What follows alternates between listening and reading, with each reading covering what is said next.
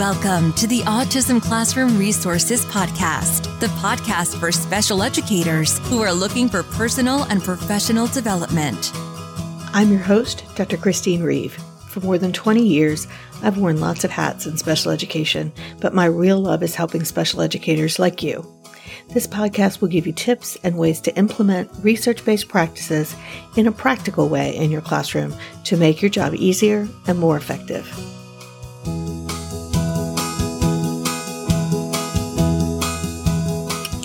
Welcome back to the Autism Classroom Resources Podcast. I am so glad you have joined us today.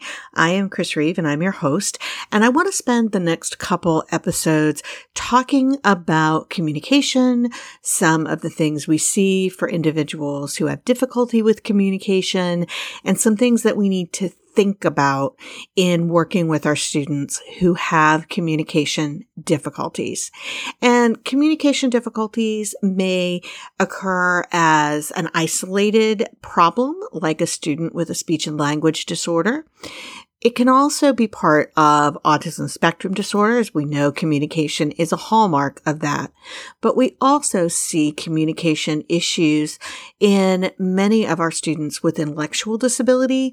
I see it sometimes even with students with our emotional behavior disorders, because one of the reasons that their behavior is happening is because they have a hard time expressing themselves effectively. So this is really going to focus on all kinds of different communication issues.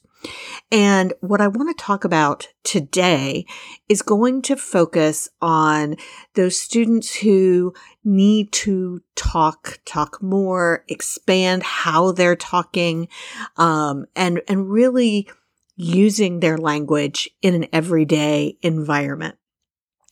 And I'm going to start by talking this week about it broadly and what we need to think about in terms of our classroom and the way we interact with our students. And then I'll be back next week and we'll talk some about how to get everybody on the staff on board with this. And then I will talk about in future episodes about ways that we can actually implement different strategies to increase our students' ability to communicate effectively, and communicate efficiently. So today's question that I want to ask you really is, have you ever stopped in your classroom and just stopped making noise completely?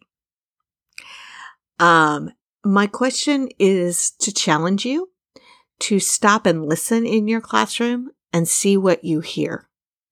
Because it's hard to get language from our students if we're always talking. So today's focus is going to be on 5 reasons to talk less in the special education classroom.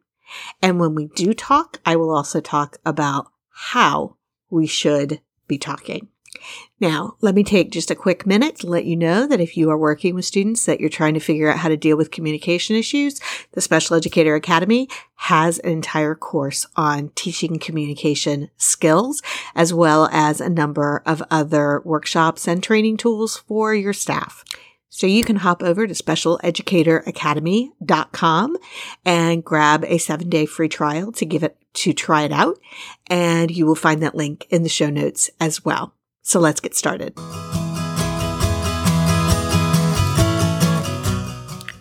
I would say that most of us in special education know the importance of modeling language for our students, modeling good communication skills, just like we model good behavior skills, and really trying to provide an enriched environment of language and communication for our students. This is certainly something you hear a lot about, especially in the early ages, but it's no less important than in our high school and adult populations as well.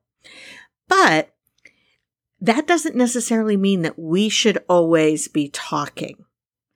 And, when we couple our desire to model language and then we add in the reminders, the directions, the prompts, and all the other things that we use to keep our students on task and engaged and things like that, we have a lot of adult talking going on in our classrooms. And it's very interesting sometimes when you ask everybody in the classroom, all the adults, just be quiet, to see what you hear. Or you just stop talking and see what you hear. So that challenge I issued at the beginning, if you do that in your classroom, is most of what you hear in language and communication your staff, or is it your students?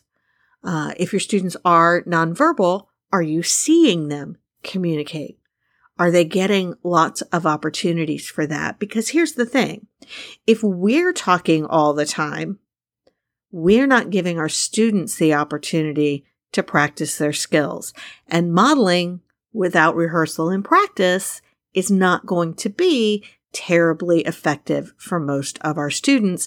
They have to learn how to do this by encountering the consequences of doing it. Students learn to communicate just the same way little kids do, where they do something, it gets a response, and they continue to do it if they like that response. So it gets that by its reinforcement.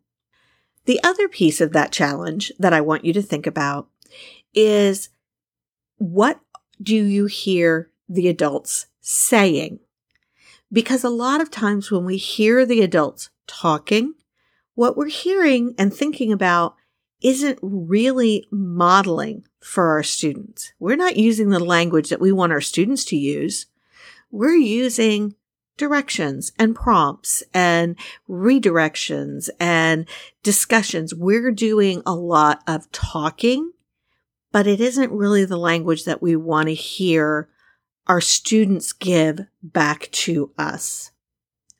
So within that challenge, as you listen to your classroom, what language are you hearing? What are you hearing the adults say? So along those same lines, we need to be using our language in a judicious way, meaning that we're selective about it, and that what we're using really highlights those models for our students. So today I'm going to share 5 reasons why this is so important and why sometimes it's important to be quiet rather than talking in our classroom. And I refer to it as why we need to have less talking and more listening. But it also reminds me of the Hamilton song of talk less, smile more. And I think that is also probably a good idea.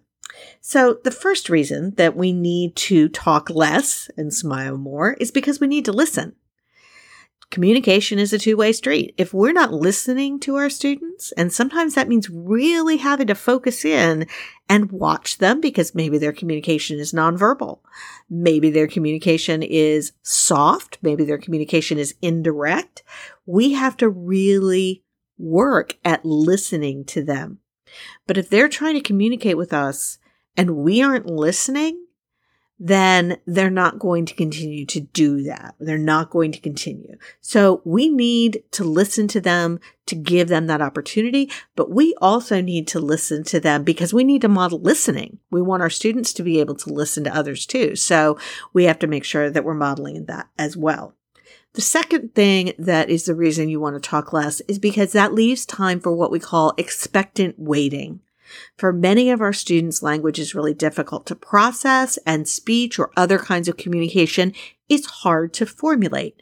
Consequently, they need time to process the information from our language in order to formulate a response. And that means that we need to wait quietly. If you've ever had someone ask you a question and then immediately start talking before you could answer it, you know how hard that is. That's really aggravating. It's like they don't value your answer enough to wait for it. We don't want to send that message to our students. We don't want to send the message that we are trying to communicate for them. So we need to wait. And oftentimes we get more communication because we've given that silence. And that's true whether our students are verbal or not. I find it's true with online learning. When I'm working with students, I find that when I'm working with students in an online classroom or I'm working with academy members, I have learned that if I just am quiet for longer than sometimes I feel comfortable with, people are more likely to contribute to a discussion than if I just wait a few seconds and then keep going. And that sometimes feels uncomfortable to me. Expectant waiting sometimes feels uncomfortable, and that's okay. It's an awkward pause at times, but we need to make peace with it. The third reason we need to be quiet is we need to make sure that we're modeling only the right language. And by the right language, I don't mean whether or not it's appropriate, whether or not I'm not assuming that people are using inappropriate language. I mean that we need to be modeling language that is only 1 or 2 steps ahead of where that student is communicating. So if Mandy is talking in 2-word phrases, we're modeling what we want her to say in 3-word phrases, not in complex sentences that explain what to do or comment on what's going on. If we're working on Jake commenting on activities in his environment, then we would model commenting for him. Look, it's yellow. Not, oh, look, it's a yellow duck. It says quack, quack, and swims in the water. That's way too much language. And he lost you part of the way through that. So we want our models to be really clear. We always want to keep our models 1 or 2 steps ahead of the student. So talk with speech and language pathologists as a team with the educators on the team to determine what that looks like. Along those same lines, we often forget that our students that use augmentative communication strategies or devices, we also need to model their AAC strategy. So if that's the picture exchange communication system, we need to pair pictures with our language as well. If it's a speech generating device, then we need to model and use the device to create language the way that they would. That way, we're typically always pairing speech with that model, but we need to make sure that we're really minimizing our language and focusing on what we want to hear from them. That's what a model is. Number 4 is that silence enriches language. So for some, I know it seems to be the opposite. Decreasing our speech and language can help highlight when we do speak. If we talk all the time, people stop listening. If you've ever known a person in a group activity who doesn't say much, but when he does, people stop and listen, that's how we want adults to be in our classroom. If we're talking all the time, people, including our students, stop listening. The more that we use our speech only when it's needed and in a thoughtful manner regarding what we're saying and how we say it, the more attention students will learn to pay to our models. And finally, number 5 is we want to avoid our students becoming dependent on our verbal prompts. One of the elements we have to be very careful about for many of our students with autism, but I would contend it's true for many of our students in special ed who are surrounded by lots of people helping them, is that we don't want to pair our verbal directions with a task in such a way that it becomes part of the steps of doing the task.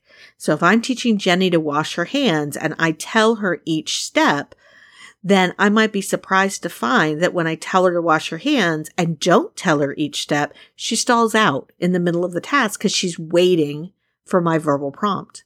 Similarly, talking about those steps while that is commenting, if we want her to comment, that might be a model. But if she's still working on requesting, that's probably not the language that we want to model for her.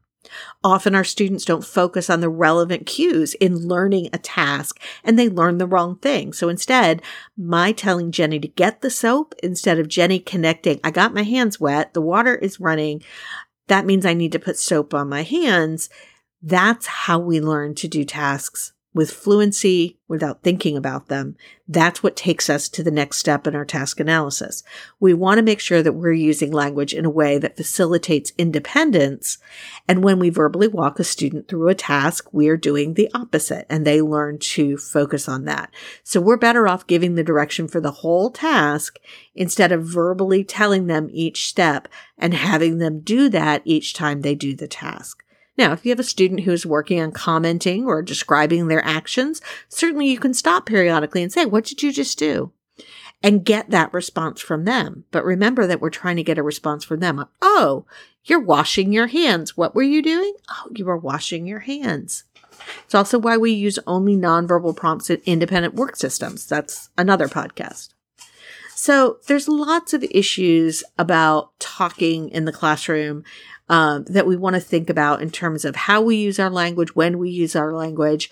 We also want to think about the fact that, as a bonus reason, if we're talking, other students aren't talking to our student. If we're talking, we are filling the silence that might be filled by students talking to each other. And that's certainly one of the places that we're trying to get. So I'm certainly not advocating that we should not talk to our students or that we shouldn't give them directions. Obviously, we have to do that. But we have to strike a balance. And research indicates that people talk less to people who are nonverbal, meaning that those who need to hear models most hear them less. They don't talk to them, they talk around them. And that's what we sometimes hear a lot of our language be in our classroom. And so I will talk more about that kind of issue and more in the upcoming episodes. But I am saying that we need just to take a moment periodically, think about what we're saying, think about how we're using language, and thinking about the language that takes place in our class. I would love to hear what you found when you stopped and listened in your classroom. If you're an educator, hop over to the free Facebook group at specialeducatorsconnection.com and definitely share that with us. I would absolutely love to have discussions around that. And you can also just message me on Instagram or Facebook and share those thoughts, because I think it would be really interesting to hear what everyone's hearing in their classroom. Thanks so much for joining me. I hope you'll join us next week for more talks about communication, and I hope you have an amazing week. Thank you for everything you do.